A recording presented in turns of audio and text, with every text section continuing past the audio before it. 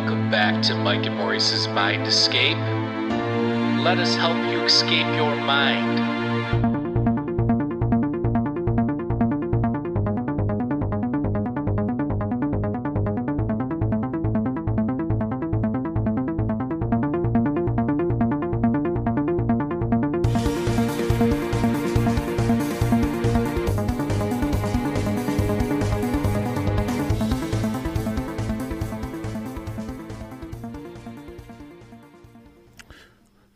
All right, folks, welcome back to Mike and Maurice's Mind Escape. We have episode number, I believe it's 278 today. I am your host, Mike. Maurice is still kind of in and out. We'll get him in when we can. And PD Newman was supposed to be on this episode. He had to take a quick flight out. So shout out to PD. We'll get you back on soon. We have a special guest today, Alan Piper. And I'm really looking forward to this conversation regarding LSD and the secret history of LSD and all these amazing different little counterculture anecdotes and different things. So we'll get to that in a second. You can check out Bicycle Day. I have the link down below. It's through Psychedelic Press. Shout out to Rob at Psychedelic Press. And you can also buy it, I believe, on Amazon. I have both of those links down below. He just got back from the Breaking Convention where he spoke at. He said that there should be a video back up on there soon. If you want to support Mind Escape, all you have to do is click the Linktree link down below. We do have our documentary, which is up. We've had a great reaction. We are still working on trying to get it on a platform where more people can see it. But if you want to watch the director's cut, all you have to do is go to our Patreon. It's $7.77. It's up there. So if you're interested, click the Linktree link down below. And again, our documentary is called As Within, So Without, From UFOs to DMT. Regarding the mind and the UFO and DMT experiences. So, without further ado, welcome on the show, Alan. How are you? I'm good, thanks, sir. I think that, Mike. I'm fine. I'm fine. Yeah, a little worn yesterday. I took my 4-year-old grandson to the theme park, so that was like a long day, starting at 6 o'clock in the morning to get back to about close to 8 o'clock at night. So, but other than that, you're quite demanding to have a 4-year-old. Taking him around the theme park, and he's miffed because he can't go on some other rides because he's not like 1 meter point two, and that. So you have to sort of guide him around and keep him cheered up, with one means or another. But other than that, feeling a little weary after a long day with my 4-year-old grandson. I'm really cool. I'm fine. Yeah, I can't even imagine that. Our little guy is 1.5, and I remember my wife and I went to Disney World on our honeymoon. And we were worn out, just the two of us going on rides and eating food and walking around and stuff. So I can't even imagine around, chasing a little guy around. And but I'm sure I'll experience it here soon. So your book, Bicycle Day and Other Psychedelic Essays, it's kind of that. It's just a conglomeration of different things that you've written, but they all kind of like work through each other, right? So what was your inspiration for this book? And your previous book, I believe, was 2015. You wrote Strange Drugs Make for Strange Bedfellows, about politics and all that stuff. Well, very much focusing on Ernst Junger and a little bit the radical right's interested in drugs, and that I've not really focused on that so much recently, but I think that's still developing really, and still an issue. And the link there through also kind of neo-paganism and the radical right. The connections obviously are fairly straightforward there, and thus you have a connection with the radical right, neo-paganism, and sort of entheo shamanism, I suppose you could call it, something like that. I'm sure people know what I mean. But that was an interesting adventure, and I had a certain amount of caution when that came out because talking about Hoffman's connections with Ernst Junger, his closeness to Junger, who after all was a supporter of the Nazis until quite a long way on, certainly past the Light of the Long Knives, certainly past Kristallnacht, according to his own account in interview. So he has what one of the literary experts of Juncker called a dubious past. Yes, and it's like a dubious past. And Hoffman must have well known, what kind of figure Juncker was when he sought contact with him just after the Second World War. But not directly contingent to these essays. Actually, I say that it is. I struggle. I have to remind myself to open this up because it is a selection. You're asking me how it arose, and it really arose through Rob Dickens of Psychedelic Press, and thanks so much to him. I have to also name Nicky Weird, who did a lot of the editing, hours and hours of editing to improve some of the earlier published essays. So they're all, barring the long Bicycle Day essay itself, Bicycle Day in Ritual, Myth and History, had all been previously published, but they've been re-edited with a certain amount of additional material. So the origins of the book really lie in Rob Dickens coming to me and saying, well, why don't we do a collection of your essays and get them together? So they've been published in various places. I have to give a shout out to Guillaume Gris, or he has various monikers, the publisher of Invisible College Journal, who published some of my essays previously and agreed that they could be published here in this format. So that's really the origin. In one sense, it's the recent origin. Obviously, there's the origin in the essays themselves and my motivation in seeking out the stories behind these essays, which are all kind of historical, something of a different approach, really, to psychedelics, perhaps than the more conventional approach in looking back to the pre-war period. In many cases, people tend to think of, you're talking about the psychedelic renaissance, is the sort of buzzword of the moment, and that's looking back, I think, to the 60s. Really, they're talking about a renaissance after what some people would see as LSD research being compromised by the popular culture of psychedelics. Whether it was really to blame, some people like to blame Timothy Leary and so on and such like. I think it's a much more complex picture than that, but that's not my speciality, not something I particularly want to talk about. Anyhow, so a historical approach to the history of psychedelics and the sort of hidden corners, I suppose you might call it, of psychedelic history. So if I remind myself yet again by just browsing and looking, so we've got peyote at Harvard in the it's called Jazz Age Peyotism, 1920s and 30s. Very remarkable story. Some American readers might be familiar with some of the figures involved, not so well known perhaps in the UK. And then Hope Murley's Blood in the Mist, this fantasy novel, conceived in Paris of the 1920s, where the author Hope Murley's and her partner, they were certainly viewed as being sort of a sapphic partnership. When her partner Jane Harrison, an important historian of Greek mythology, they went to Paris, and when she retired, what was called Paris Lesbos, because it was a kind of centre of lesbian literary culture. And obviously, there's a whole expatriate, Ernest Hemingway, and so on, kind of thing going on at the same time. So, so there we have, and yes, David Lindsay. Yes, the author states of David Lindsay. So there's an English author who wrote this relatively well-known book, Voyage to Arcturus, which was kind of rediscovered in the psychedelic 60s in that Ballantine fantasy series. It was one of the earliest ones that was republished by Ballantine. And curiously, the fact that there's some clear references to altered states in that novel, Voyage to Arcturus, as kind of a science fiction fantasy where someone voyages to another planet revolving around the star Arcturus, and there's these strange adventures, grows strange additional organs of perception, and within the story he drinks and eats various substances on this alien planet that alter his consciousness. But strangely, no one until I wrote about it seems to have picked up on the presence of of these states of altered consciousness, but very subtly described within. So perhaps in that way, perhaps slightly easily read over, but so subtly described to me that suggests that the author had some some knowledge. I don't remember the exact date Yeah, around that was the 1920. one of the more interesting ones to me when I read it because I knew about a lot of the other stuff, but the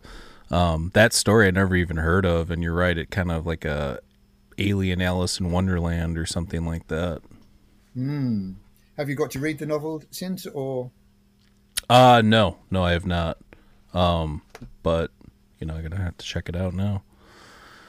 Well, it's interesting that it was rediscovered when certainly psychedelics had something to do Right. with the renewed interest in fantasy novels from the 1920s, or the end of the century, really, and so on.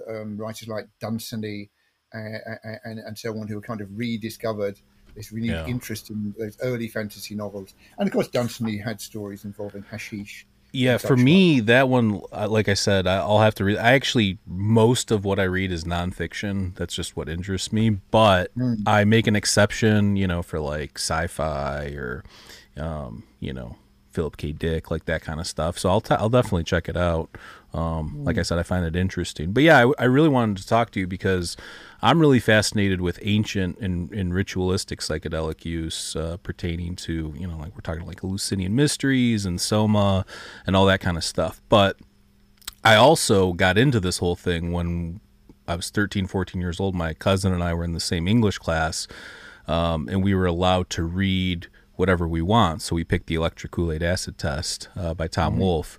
And from there, it was like off to the races. And we're reading all of Hunter Thompson stuff, all of, On the Road, Jack Kerouac, all of Jack Kerouac's books, all that kind of stuff. So this really fascinated me because it kind of marries the two things together, kind of the more occult and secret stuff mixed with the more current counterculture 60s stuff. So yeah, I really wanted to discuss this with you. So in terms of I do want to talk about Leo Perutz and the St. Peter snow. And like I said, we had PD Newman on a couple weeks, it's been a month now. Actually, I just took like a month break hiatus from doing the podcast. But when he was on last, we were discussing St. Peter's snow and this idea of like a peace pill and trying to end wars and that kind of a thing. So why don't you give us your take on it based on, you reading it? You just said you just reread it. Well, I just reread it this afternoon. I've been getting a lot of hits on my academia.edu webpage, which you can find if anyone who's interested can find the essay there just under my name, Alan Piper, academia.edu. People are probably familiar with the website. And well, so Leo Perutz, this Austrian author, published this novel in 1933. Um, So, 10 years before, as we understand it, yes, the discovery of LSD, or of the hallucinogenic properties of LSD by Albert Hoffman. And there's a whole bunch of elements really within this kind of mystery novel, I suppose you'd call it, because part of the story behind the novel is this man awakening in hospital, being told he's been in a car crash.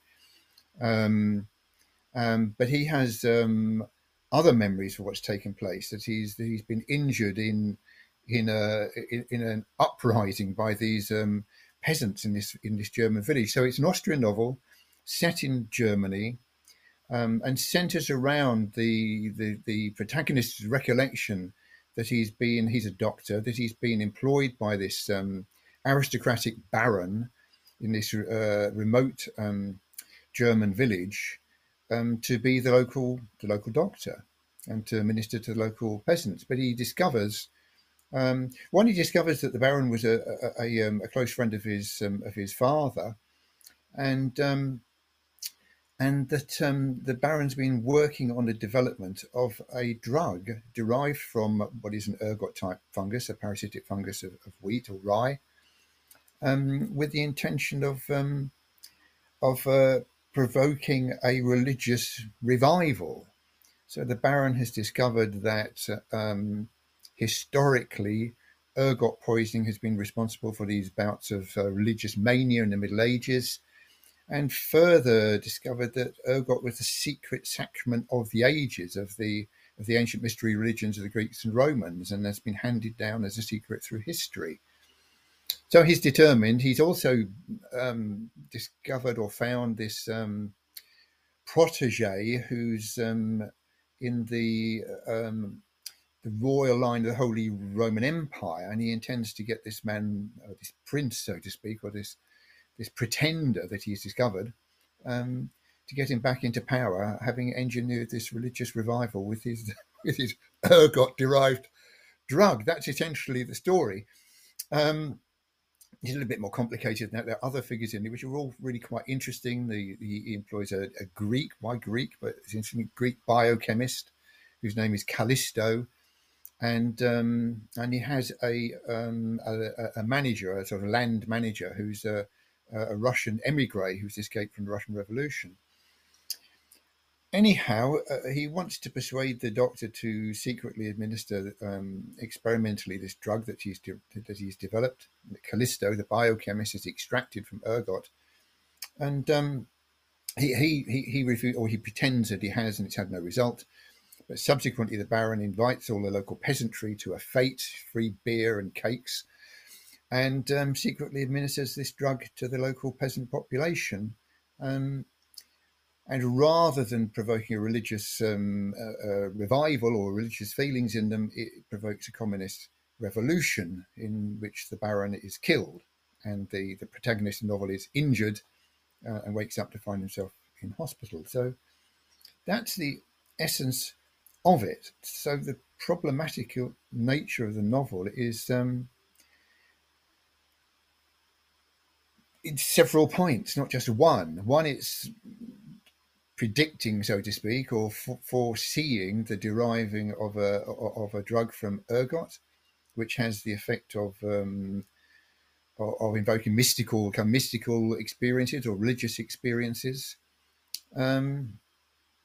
And then there's these other elements, the knowledge that ergot was a secret sacrament of the ages, handed down through secret societies, which of course was not proposed really until The Road to Eleusis was published by Wasson and Ruck and Hoffman around 1975, something like that, I think.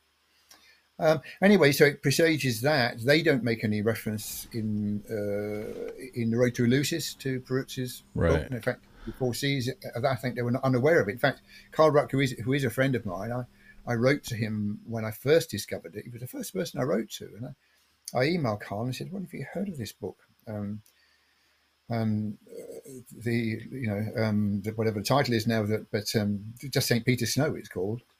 Saint Patri Schnee in German originally, and Carl wrote back to me by email saying no, he hadn't, and so then I set about researching in much more detail and wondering where Perutz could have derived his knowledge or his ideas, and thus developed the essay that I finally had published in the journal Time and Mind. The problem with the problem with the ergot thing for me, like I said, I've been fascinated with all this. Obviously, you have a lot of people looking into the Eleusinian mysteries, not just Road to Eleusis, but now you have like the Immortality Key, Brian Morescu, and all that, and they find ergot remnants in these chalice from spectral analysis and different things. How are they? Because ergot itself is actually kind of volatile in the human body. It causes seizures, convulsions, all sorts of different things. So I don't know which one, but they proposed, I think it was like Hoffman or maybe Ruck, proposed floating hot oil on the top of a vat during the Eleusinian Mysteries to extract the LSA from the ergot or whatever. So I guess my whole thing with all of this is, has somebody successfully done this? And if not, why aren't our best, ethnobotanists or whoever trying to look into this figure it out? Because that would be the first place I'd look. Well, there's a number of that's a fundamental problem, isn't it? So, one thing I guess that I've not seen any reports whether people have tried sort of low doses of ergot to see what kind of effect that has, but proposing a method by which a sort of non-toxic or not so toxic hallucinogen could be derived from ergot. It's something that people have worked on. I mean, Peter Webster, who's published with Carl Ruck, a friend of Carl Ruck's, he's proposed a possible solution, so to speak. But they're all um, hypothetical. And I mean, there is an issue that ergot does not appear to be exactly hallucinogenic in its raw form, despite reports. Or again, there's um, Terrence thoughts McKenna that has people that have. famous anecdote where he's talking about this guy who they asked to bring a bunch of powdered ergot to a Yeah, dealer that was going to make LSD, but you obviously you need all the precursors, and they're like, "Don't yeah. do anything, don't take it. It's not anything that will get you high or whatever." And the guy honked up a big line, and they found him like convulsing all over the ground and stuff like that. All right. So, yeah, it's not. It's not something people should be going out there and doing and trying. But No, it's, I've heard speculations, like you said, kind of like rumblings of people trying things and different things. But yeah, I mean, it would solve a lot of problems if they could just figure out how. And if people don't know, Claviceps purpea or ergot grows on wheat and rye fungus. We've talked a lot about it on the podcast before, but it's associated with the Eleusinian mysteries and these agrarian cults for obvious reasons. You see a lot of wheat symbology even at Eleusis to this day. So, yeah, interesting stuff. In terms of, you have you spoken? You said you know Ruck. Has he said anything since all of this stuff's kind of come out with I've immortality not. key and more knowledge about all these kind of topics? No, I've not really spoken to Colin about that. I've had a few online chats with Mark Hoffman, his close friend, and he's kind of supports him. Um, but no, I've not really dug into it. I did buy Murasaki's book, and it's not really an area of deep interest to me at the present time. It was something that I was much more interested quite a number of years ago when I used to see quite a lot more of Carl. Yeah, but I think, as you were suggesting, it awaits the possibility that someone demonstrating that ergot in a raw form can be employed to induce a kind of hallucinogenic experience, and that's Yeah. not been shown to be the case. And I share, I mean, look, And you, the and, yeah, and immortality yet, key, I thought I had good knowledge in there, but to be honest with you, I thought that would have sent it over the top is if he had tried to do some of these rituals or something and tried the actual entheogen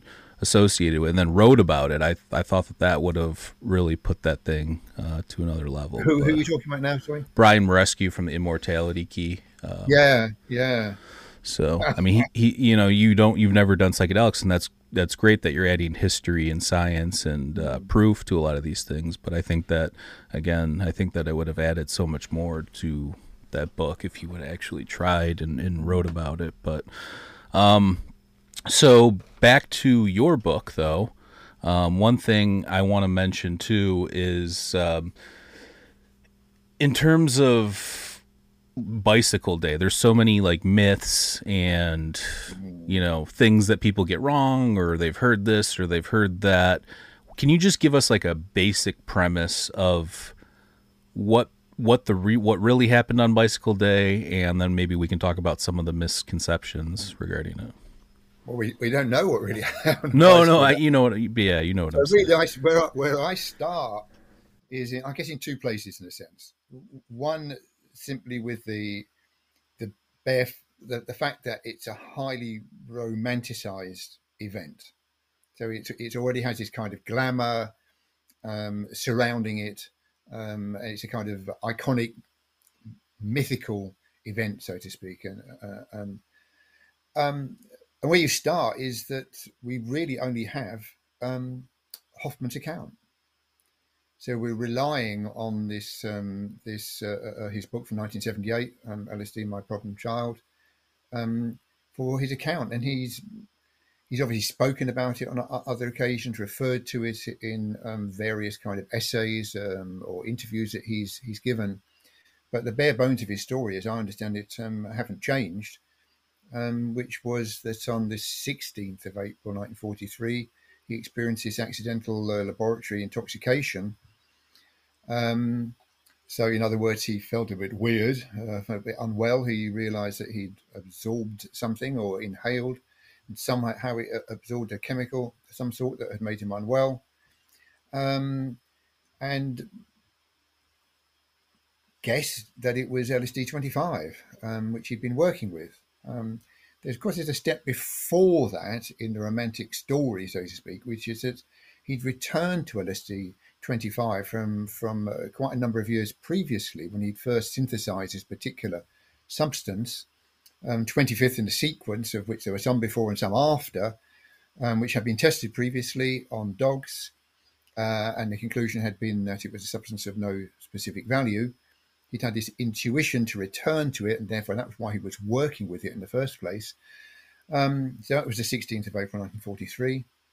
And he guessed that was a particular substance, which presumably he was working with on that day. And so he returned to it, and 3 days later decided to have a self-experiment and took what he thought was an absolutely tiny dosage, unaware of the fact that LSD is effective in doses of micrograms rather than milligrams, compared to something like mescaline. And so he took what he thought was possibly the lowest dose, which would actually be threshold to the kind of effects he'd experienced on the 16th, 250 micrograms. And of course, he had a full-blown trip. He was unaware that this 250 was the kind of the hippie dose of the 1960s, rather than the kind of sort of rave type of dose of maybe something more like 100 micrograms or whatever, and had a full-blown trip, and was obliged to head home, accompanied by a colleague, and they had to cycle home because it was wartime, so petrol restrictions in wartime, and so he was accompanied by this female colleague, and they cycled back to his home, which was about half an hour away. That's how the story of him cycling home under the influence of LSD is the kind of romantic and slightly humorous kind of picture for those who've maybe taken LSD in inappropriate circumstances and found themselves, trapped on a bus or a train or on their way home from somewhere, and found they were high in a kind of inappropriate circumstances. So that's the story behind Bicycle Day, the discovery of the hallucinogenic properties of LSD. But it's been questioned in a number of ways and by a number of different people. David Nichols, who's kind of now taken on the mantle of Shulgin as the world expert, a professional chemist who's the world expert on psychedelics, found the story dubious for various reasons. And he did this kind of thought experiment at was it Burning Man? Anyway, some kind of psychedelic salon with an audience, and talked through the possibility, or what he dwelt on, the unlikelihood that Hoffman had actually experienced an accidental laboratory intoxication on the 16th of April. The reason being that a chemist like Hoffman would have been absolutely scrupulous, especially if you're messing around with chemicals that could be toxic, extreme toxicity that you're unaware of. So that's number one. And two, no one has successfully shown that you can absorb LSD and get a trip through the skin. So he thought it extremely unlikely that he had actually accidentally become intoxicated, and he suggests that he'd actually had one of his spontaneous mystical experiences that he'd experienced in his childhood. Well, why he would have experienced that in the lab and that particular occasion is another question. Well, one which, in retrospect, excuse me a moment, in retrospect, I've not questioned, but that was David Nichols' suggestion that he might have just been an accidental, he had this spontaneous mystical experience, or experience of intoxication, or let's just say an altered state Um, so that was David Nichols, and also I think he questions the duration and various other little technical aspects. And that's David Nichols. Well, I'm sure he wish he'd never done that now, because I've picked it up, and it's fuel to the fire of the conspiracy theories that LSD was not discovered by accident. Yeah, so Um, let's talk about that for a second. So, mm, um, yeah, I think P.D. Newman even brought it up that the idea that again that there's this idea of people looking for a peace pill or to end war. They were sick of war and after World War One, and um, so this idea that you're saying, oh, he would have been more careful and that wouldn't have really happened. Is it possible that somebody could have came to them and been like, let's do this? Or maybe he had discovered it way before and then decided like it was time to go public with it? Or, I mean, have you thought about that or, any of those well, I scenarios? can speculate endlessly, but there's I was going to say there's nowhere to go. Well, there are the archives at Sandoz, and Mike J has gone to those archives and had a look at the notes that Hoffman made at the time, his report to Stoll, to Arthur Stoll, the director of the pharmaceutical section, um, and he concluded himself that the that Hoffman had already, and unsurprisingly by 1978, had already somewhat perhaps romanticized the experience, because reports, his initial report to Stoll, were of a rather unpleasant experience. Um, Whereas the report in LSD, My Problem Child, is that it was a disturbing experience initially, but as the effects gradually wore off, which I think many of them might have experienced, had a difficult time with LSD, but when it slackens off a little bit, you're then able to much more enjoy it. That that didn't really um, it wasn't the nature of his original report. Now I think you have to think that 1978 was, well, let's count, it's 3 years, am I right, from 1940? No, 35 years from the original time, from that incident, and he must have talked it over many times, told it repeatedly, whether at dinner parties or conferences, before he eventually wrote it up in LSD, My Problem Child. Um, but of course, you were just referring to these stories that it was invented deliberately. And of course, this links back to St. Peter Snow. So the source of these stories fundamentally goes back to Willis Harman, this figure from the kind of West Coast psychedelic scene of the 1960s and 70s. He may go back a bit further than that, but he worked at Stanford. He was an expert in electrical engineering, I think it was, and but somehow got involved with the West Coast psychedelic New Age kind of scene. And in a radio interview in Australia, he reported, and it was published as a transcript, that that Hoffman's story had been cooked up by Hoffman, and that two scientists, of which Hoffman was one, were followers of Rudolf Steiner, and in order to save, so to speak, a troubled world, they were intent on creating a what you discovered as a peace pill, something along the lines of, if only the presidents of the countries of the world would take LSD, then that would be the end of war, and we'd have a peaceful world. So on the back of that kind of idea, he suggests that, or claims that followers of Rudolf Steiner had deliberately cooked up LSD as a peace pill in the Sandoz laboratories.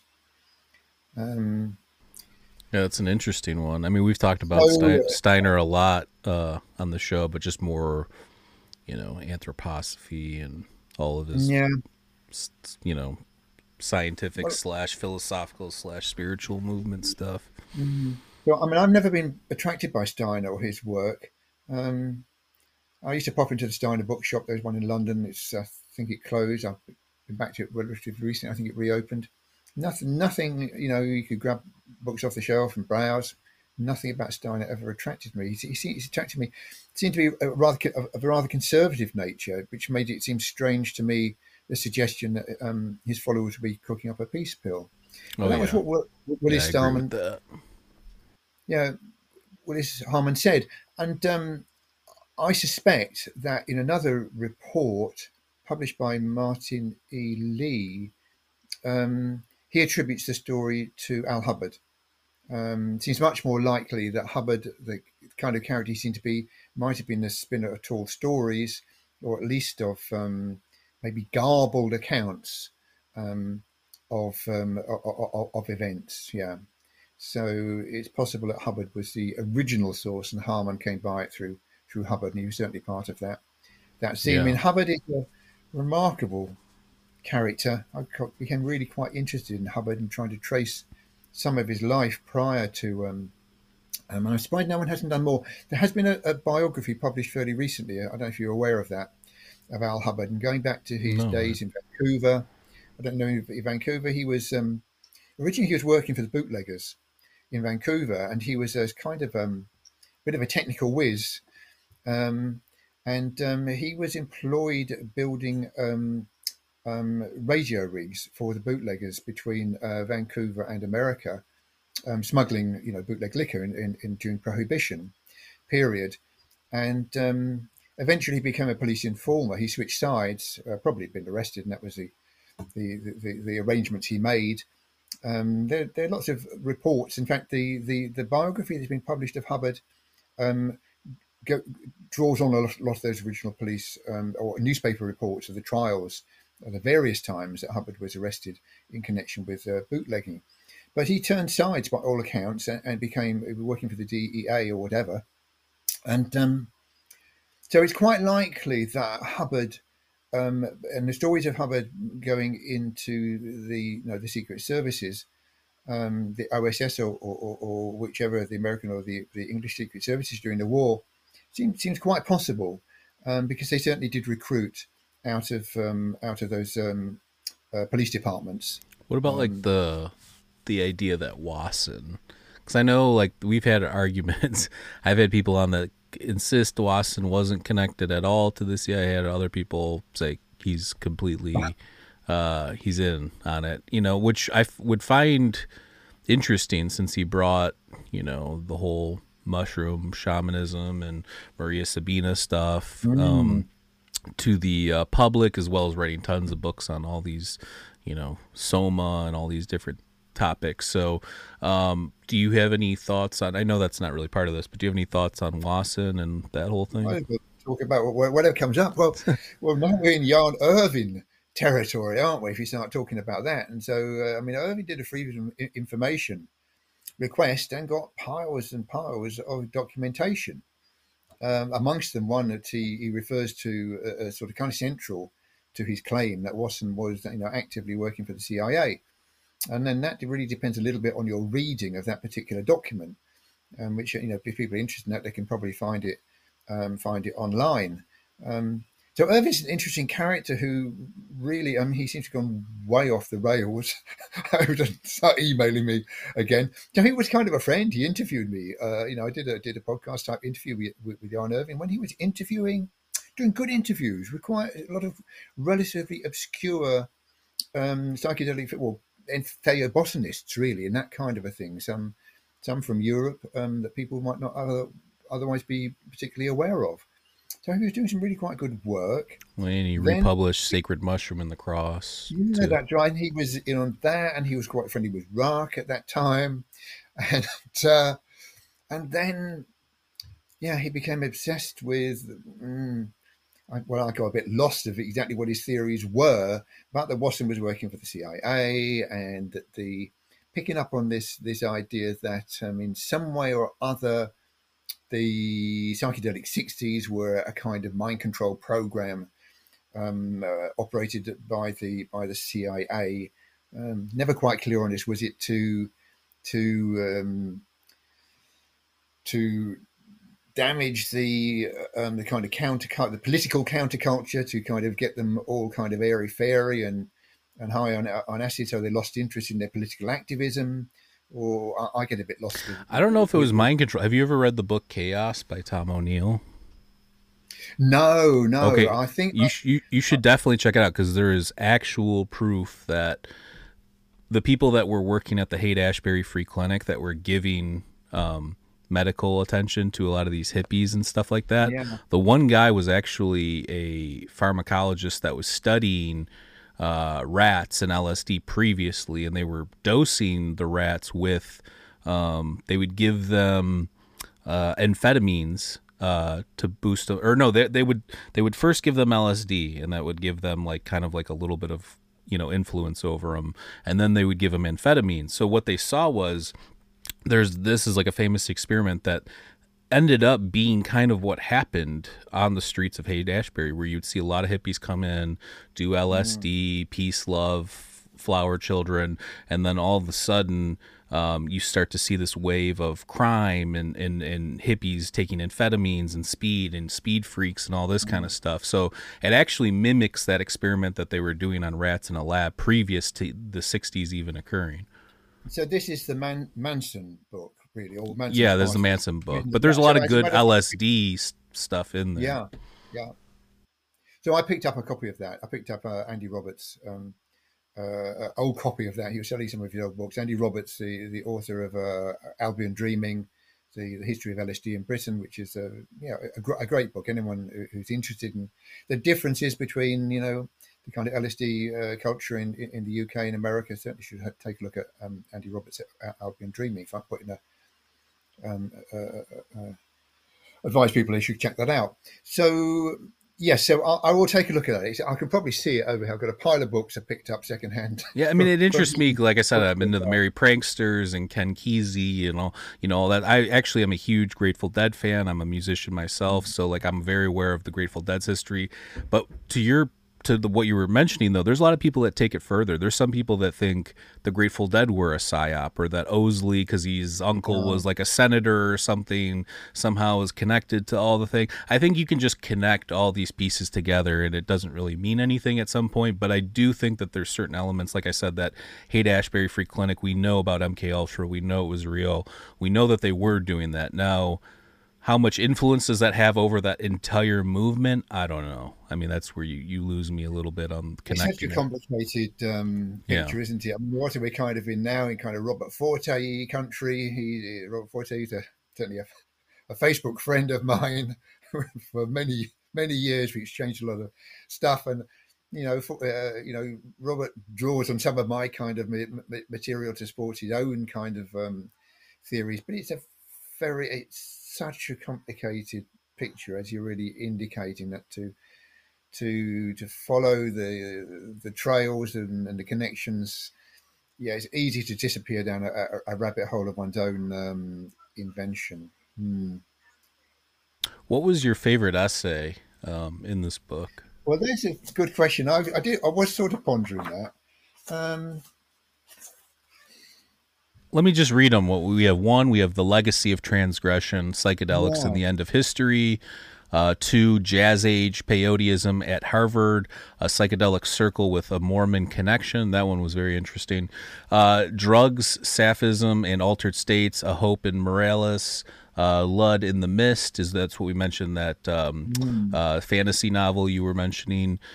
Four, The Altered States of David Lindsay, as you mentioned before, three psychedelic novels of the 1920s. Number five, Bicycle Day and Ritual, Myth and History. We just mentioned that a little bit. And then number six, we have Revisiting Unger's Goddenholm, which, as you mentioned, a lot of your stuff comes from Ernst Junger and that whole influence and connection yeah. to Hoffman. I think that my favourite of those is probably the Golden Home one, because Younger is such a fascinating figure, and the connection between Hoffman and Junger um, is so interesting. The kind of the ambiguity, really, of their relationships. Junger, who's a poster boy for neo-fascism, you can't get away from the fact that he is. So and so you'll find various neo-fascist websites, European in particular, um, and he's an icon of those neo-fascists. Um, and Hoffman, the I can say humble, maybe not be quite right, but the quiet chemist working away at Sandoz who purely by chance discovered LSD and really of his or not of his own making has become a kind of icon of LSD culture, that friendship and the fact that Golden Home, this short, it's a novella really, um, is based around, or certainly refers to a lot of interesting things, but it is partly based around um, trips that Hoffman took with Ernst Junger, and Hoffman makes that clear himself in the chapter. I mean, he devote a whole chapter to what he refers to as the radiance of Ernst Junger. And he refers to the fact that yes, that this novel, Visit to Golden Home, was based around, or at least drew from some of their mutual trips together. But it's also very much based in Junger's wartime experience, the trauma of German defeat, or double German defeat, first in the First World War, after which Junger was an opponent and had a hatred for the Weimar Republic, and and then of course their second defeat in the Second World War, which he referred to as simply called the catastrophe, and so that novel is so interesting. I suppose it's a bit of a. I mean, it's not easy to get an insight into Junger's mind. I mean, Junger, of course, recently his book, referred to in English as Approaches, has been published in English, which describes his experiments with drugs, his drug experience, and what he makes of his drug experiences. So, published by Telos Publishing House, they've republished a number of Junger's books, non-fiction books, and his fiction books, I think. Certainly, mostly his non-fiction books, such as The Forest Passage, which is a very interesting read as well, which I draw on really in talking about Visit to Golden Home. So, but for those who are unaware of what Visit to Golden Home is about, it's a description of three people undergoing, what would you call it? Tuition or guidance by this kind of magus figure called Nigromontanus. I think he's referred to in that novel as Nigromontanus. Jung has this kind of magus figure who pops up in a number of his books that he refers to by some different names, but Nigromontanus means black mountain, and I say it's reminds me of the term grey eminence. But anyhow, two men and a woman visit this isolated island off of, let me get this right, Sweden or Norway, I think, and undergo this period of tuition. What do you call it? Initiation, I suppose, a process of initiation under this magus figure, and it ends with this what you might call a kind of trip sequence without any mention of LSD or a drug, but certainly drawing on Hoffman and Junger's trips together, in which they undergo a personal transformation and the difficult trips, I suppose you would call them, and out of which the figure, which certainly one of which kind of represents Junger, is healing of the trauma of I guess of what he refers to as a catastrophe, which is the loss of the defeat of the Germans in the war. So it's an interesting window into that world where the atmosphere that existed in what I refer to in the Bicycle Day essay, the group of individuals who gathered around Hoffman, friends and associates of his, who experimented with LSD in the sort of 1950s and then again in the 70s. Difficult for me to remember right now the exact dates. But there was this kind of what Carl Bayer, who was a professor of religious studies, he's now really retired, but he gave a lecture in Amsterdam, at Amsterdam University, at one of these conferences of the ESSE, the European Society for the Study of ESSEW. I was troubled to remember it all. The European Society for the Study of Western Esotericism. Carl Bayer spoke there, and kindly referred to my research on Hoffman and Junger, and forced me to stand up and make my presence known. And he gave a lecture there on what he referred to as Hoffman's occultic circle. So that's an insight that most people wouldn't have unless that lecture can be found online. Carl Karl Bayer Bayer, Carl Bayer, on Hoffman's occultic circle. Interesting. And Do you the think fact that? Oh, sorry. yeah Go ahead. I didn't mean to cut you off. the fact that there was this group of individuals who were writers, publishers, one of the publishers of Junger and Hoffman, and other of the circle, who indulged in these what were sometimes referred to as séances, or symposia, or sometimes initiations.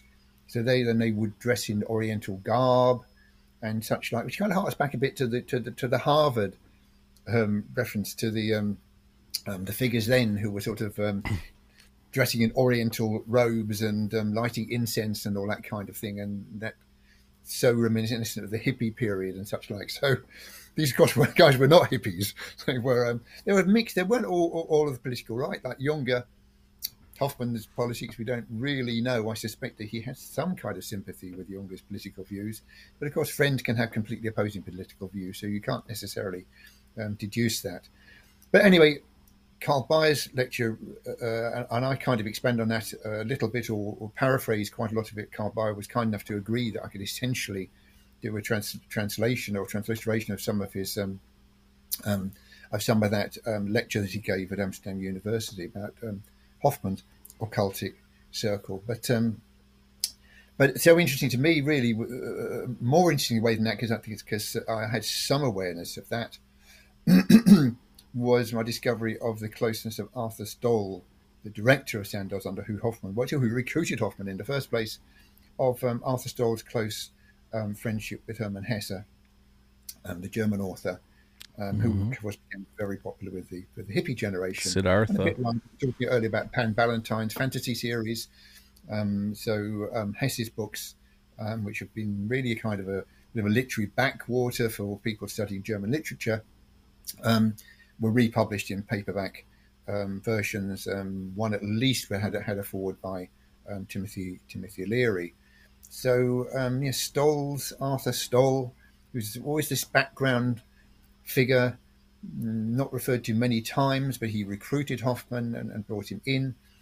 And Hoffman doesn't really have a good word to say about Arthur Stoll, but that's another story which I might write about. I'm always on the edge of upsetting people, and very, very wary, because my Hoffman Junger essay, "Strange Drugs Make for Strange Bedfellows," when that was first published, one of the psychedelic elders, the pundits of psychedelic culture, reviewed it, saying a footnote to history and not a very interesting one. He's put on Amazon. Well, Subsequently, he I don't was understand though. Like anybody that's done psychedelics and done them enough know that they don't make you a better person. If you already have that in you to make yourself better or be mindful or whatever, maybe you get a paradigm shift. Maybe you're somebody that's super radical in some way, and maybe that just like, oh, okay, it gives you a different perspective. I guess I could see that. But for the most part, you're not going to do it. I mean, here's an example. If you go on Facebook and you go on any of the psychedelic forums, there's people talking shit to each other all up and down the comments. It doesn't matter about, you know what I'm saying? So it's not like doing the psychedelic makes you a better person. It actually, it's just a tool. It's just a tool. If you know how to use the tool, I think it's helpful. But if you're a radical person, right wing, left wing, whatever it is, and you're just not, part of society in that realm, then I don't think that that's gonna do it for you. I think this touches on a problematical issue, doesn't it? Which is that so when you go back to the kind of the psychedelic 60s or 70s, there was this idea, oh, if only we could get the president to do LSD or the world leaders to do LSD, then the world would be a better place. And of course, that story feeds into Willis Harman's account, the supposed Steinerites at Sandoz plan, and and um, and within that sort of hippie culture, there was this idea, that like I think there's a story in what's it called, the Brotherhood of Eternal Love, that these Hell's Angels, all did acid, and then they drove their bikes down to the ocean and they threw their weapons, their armory into the ocean. So there's this persistent notion that that taking acid or taking Don't you think? psychedelics is But a don't you better think it's person. less the drug or the compound and more like in reality? Don't you think it's what people want that person to experience is more of a paradigm shift or a paradigm change, as opposed to like just taking this compound or whatever? Like that can happen in different ways. It doesn't have to be psychedelics. It can be maybe somebody has a loss, or somebody experiences something that really shakes them up. For Well, me, I've had that myself. With my mom going through cancer. Now she's right, fine and everything, which is great. right. But it's not. It's more of the experience of going through that, I guess, is what it is. You know what?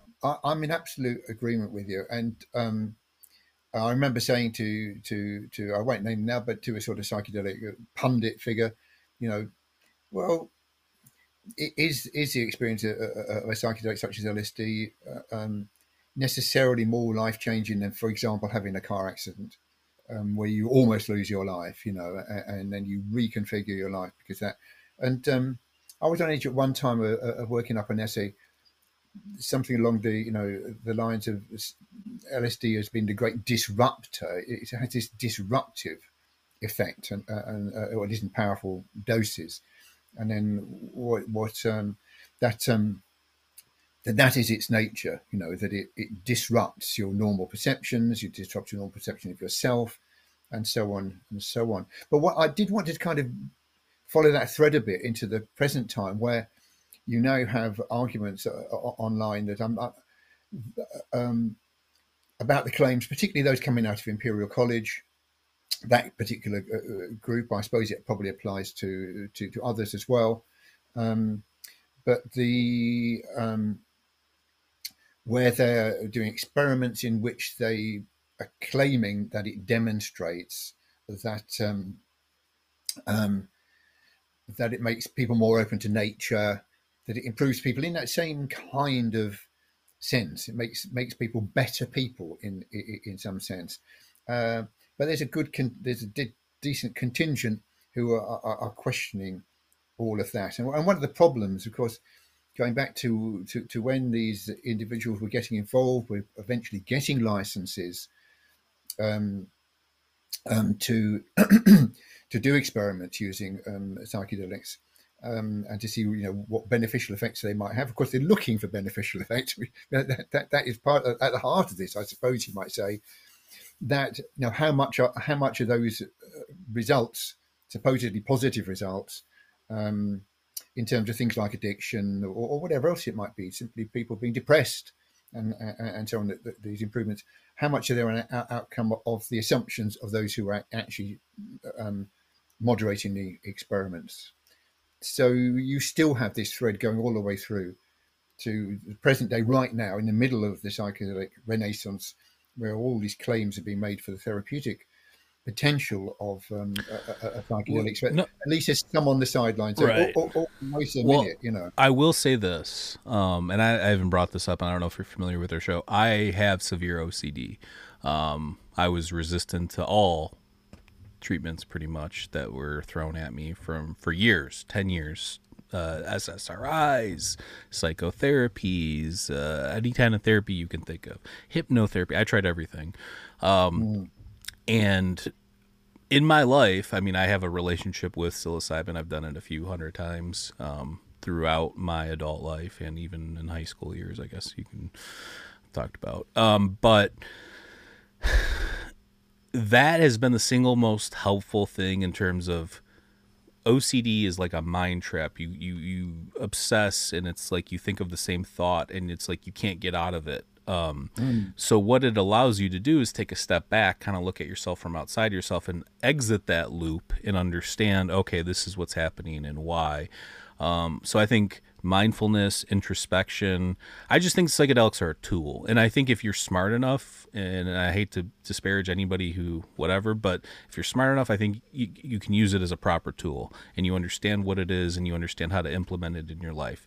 There's people that don't, or they use it as a party drug, or they use it as an escape or whatever. And I think I think all drugs should be illegal. So for me, that is what it is. But in that essence, I think that since it's been so helpful to me, I do see a lot of the science for the mental health stuff where it's hopeless for some mental illness and some mental issues. And maybe it's just me. Maybe some people are more susceptible. That's why I always tell people I am all about options. So you should have the option to take SSRI. You should have option to go to psychotherapy, CBT therapy, whatever it is. You should have the option to experiment with your mind too. If you are, you're having a really tough time and nothing's going to help you, why shouldn't you be able to explore your mind in different ways to help it and stuff like that? So that's always been my thing on here, is I have a pretty reasonable take where I'm not saying, oh, it only has to be psychedelics and don't take SS, or the opposite and vice versa. It's all whatever helps you, and we're all different. We all have different biochemistries and backgrounds and different things. So I just wanted to point that out because I do feel like there is some beneficial stuff going on with that, but I also get your point too, where it's like, it reminds me of the cannabis thing where we're going to make it seem as there's nothing wrong with it at all, and we're going to push it through and then we'll figure it out from there. And to be honest with you, I don't know how I feel about that. I feel like I could be on board with that given my history with it, but not everybody has the same history. So Mm. No, I have every sympathy with the view that you just expressed. I mean, what strikes me in that context really is to ask you, um, your own, if you feel you've benefited from psychedelics in that respect in dealing with OCD. And I can relate to OCD. I've had touches of OCD myself. I'm still obsessed about certain things, such as when I get a new book, I want to open it quietly in private, and and such like, and don't touch that one. Um, and so I can. And my father was very much OCD in his later life when he was heading towards a touch of dementia and such like. It really was quite bad. So I'm quite familiar with OCD, and I've had periods in my life when I've had that, it's been a little bit problematical, but but I'm assuming that this was through your own self experimentation with LSD, that you didn't take it as a therapeutic no, context. it was an LSD. Actually, I'm not a big LSD guy. I'm not Oh, against oh, it. I've taken yeah. LSD a fair amount in my life. It's just more of a heady thing. I like psilocybin Yeah. because it's more all encompassing, more of a body feel, more of a yeah. It's So it's a much yeah, gentler drug, somewhere I just feel between more at cannabis. home with it. Like if you have a spirit animal or plant or whatever, like Yeah, that's the fungi is my thing. yeah.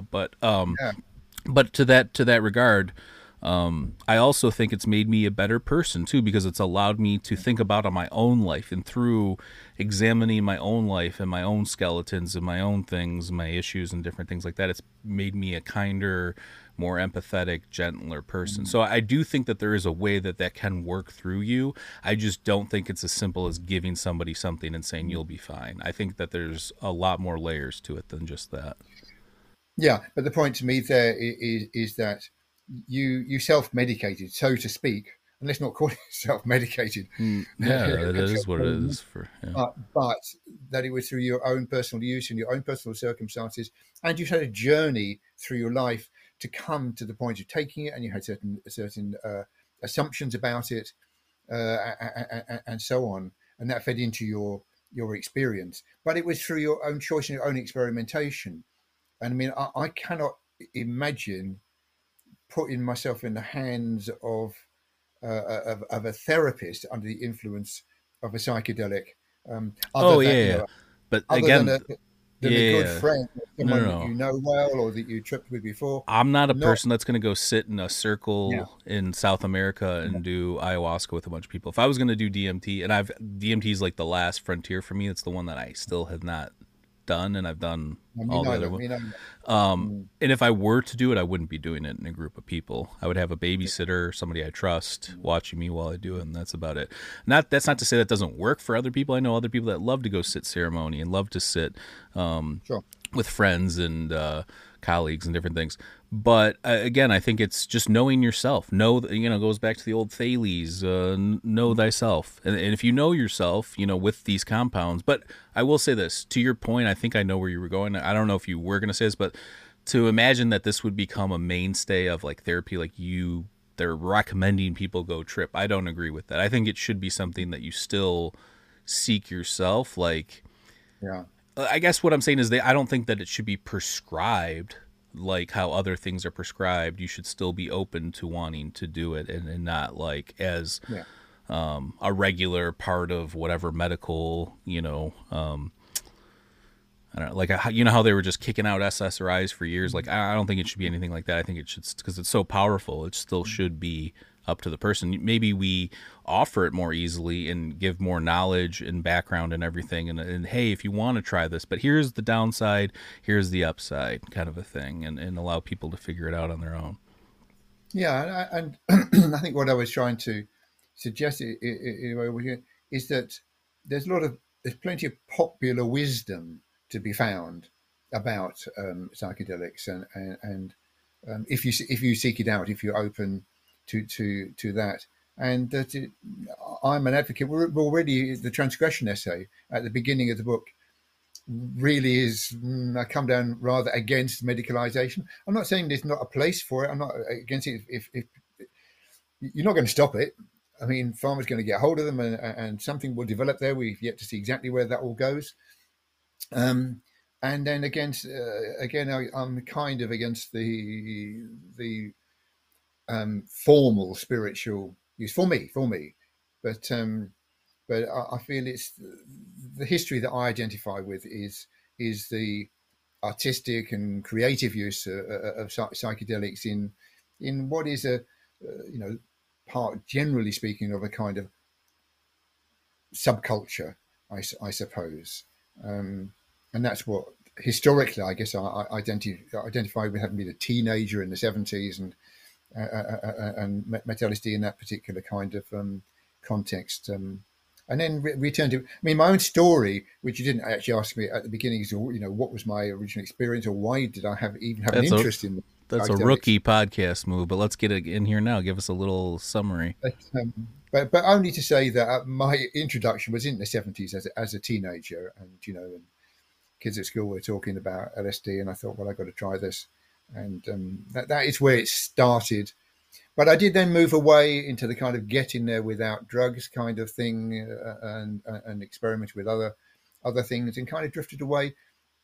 Um, and then I got made redundant from. I was working for like a hippie company, importing Japanese seaweeds and such like, and was made redundant. Was bought out by a much bigger company. End of story there. And my wife said to me, my wife then said, "Why don't you go to university?" And just purely by chance, the local, it was a polytechnic at that time. Now it's a university. They had a history of ideas course there, like one of the, I think the only one in the country, quite unusual. So we studied history of science, history of philosophy, history of art, and so on, history of a bit of everything, really. And so I took my graduate studies there, and graduated in history of ideas.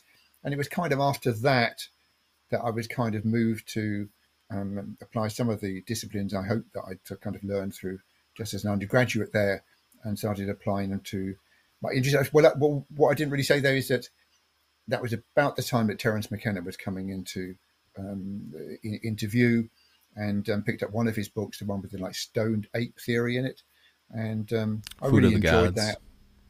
And Food of the Gods, there we go, yeah. And that renewed my interest from something which I'd really quite moved away from, um, and so that renewed my interest, and I kind of moved in there. And my late brother, unfortunately, who passed away Um, we both experimented with acid back in the 70s, and it opened a new realm up. He became a kind of expert grower of mushrooms.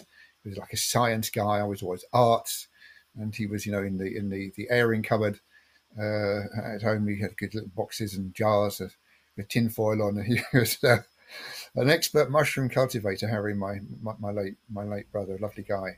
That's awesome. He had that. You have to have um, the willingness to be absolutely scrupulously clean and all of that kind of stuff. Those kind of disciplines, which I'm not really. And he had that patience to do all of that stuff. But anyway, it renewed our interest. And he back in the 70s, and we were out picking mushrooms when that became the psilocybin mushrooms in the fields when those first came into the news. But anyway, that was my background, and I started writing, and it was really through meeting Chris Bennett out in Vancouver, and I went to one of his. Oh, nice. Yeah, we've had Chris on. Chris has got a new book coming out too soon about ancient Yeah, Judaic cannabis rituals. yeah, Yeah. yeah. So I met Chris out in Vancouver. I went out to a conference there, and that's where I met Carl and Blaze, who before he passed away, and um, and things really took off from there. So it was a kind of revival of interest on my part that got me started in reading and writing. Mm. Nice. Yeah, no, that's a good backstory. I think Chris is probably one of the best cannabis writers out there, to be honest with you. We had him on for as part of our What Was Soma series, where we were discussing the different Mm. candidates for Soma, and obviously his is cannabis. And Yeah, I'd love to hook up again with Chris sometime. But I yeah, went out to Vancouver twice. Once I met him, then I went out there and spoke at a second conference that he held there. Um, but there we are. Yes, I have obviously his last book. I can't remember what the title of it is I think he now. moved too. I think he's on the east coast of Canada now. He was living in Oh, Vancouver. I think really? he's I think he's like New Brunswick or whatever Yeah, east I was going coast. to the occasional post of his. Yeah, Yeah. yeah. Um, But he's come a long, long way, and I hope we've all come a long way. And yeah. his most recent publication is really, really pretty good stuff. Mm. Well, listen, Alan. Well, let's wrap it up here. Yeah, I'd sure. like to get you back on sometime in the future. Again, there's probably a lot we can discuss, and maybe even next time we can get PD in here because I know he had some good questions. When I Cool. mentioned you were coming on, he's like, "Oh, I got to be on that episode." And then unfortunately today he had to jump on a plane a lot earlier than he thought. But yeah, I really Well, enjoyed. there's some connections there between Sure. PD's stuff. I haven't actually had a chance to read it, but I got his Angels in Vermilion. Yeah. Was digging into that a little bit, and yeah, it's very very interesting stuff. Yeah, Yeah. Harmel, Yeah. yes, Yeah. and Yeah. mhm. Everybody check it out. You can go to Psychedelic Press website and purchase it. I also have the There are Amazon link to. maybe a few of the hardback copies left. So they're only on, I think, like 300 of the hardbacks. Yep. Thank you Yeah. to Rob at Psychedelic Press. And they also thank you for setting this up. And listen, yeah, like I said, Alan, I'd love to get you back on again in the future, and appreciate what you're doing. And I love this kind of research, and obviously you're passionate about the topic, which comes through your writing and your interest in the topic, which is always, yeah, I think that's the one thing I look for when I look for guests and stuff. So, but listen, I Thanks really so much for having me. Yeah. yeah, no problem. And good luck with your book. I'm sure it'll do well. It's already done. I know I've already seen it out there. Tons of people reading it. So, Mm. but yeah, we're gonna wrap it up here, everybody. Again, please check out Alan's book. The link is down below at the bottom. And yeah, you can follow him on Twitter. I believe your Twitter handle is. I had it here. Let me pull it up. Follow him on Twitter at. What do we have here? Will I do it? Yep, it's at TZANJO. That's right. And yeah, you can follow us on Twitter at Mike Escape. And yeah, that's it. If you want to support Mind Escape, click the Linktree link down below. All of our links are on there. We do our show live on YouTube. And we are also on all audio platforms too. We have video episodes on Spotify, So check us out on there. And a good way to support the show is just to leave us a nice review. We really appreciate that on Apple Podcasts, Spotify, whatever it is.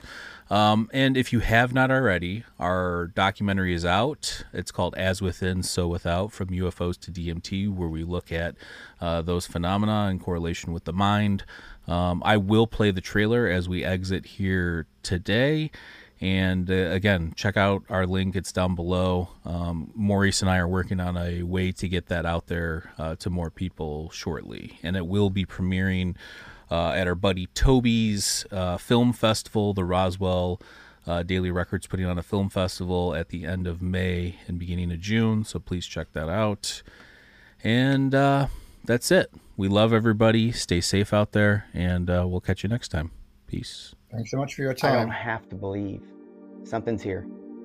There's no question about that.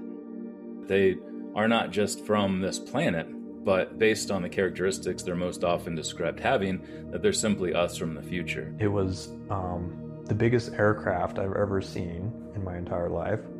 It was semi-translucent, it seemed. We see 4 orange orbs flying one after another, basically in formation.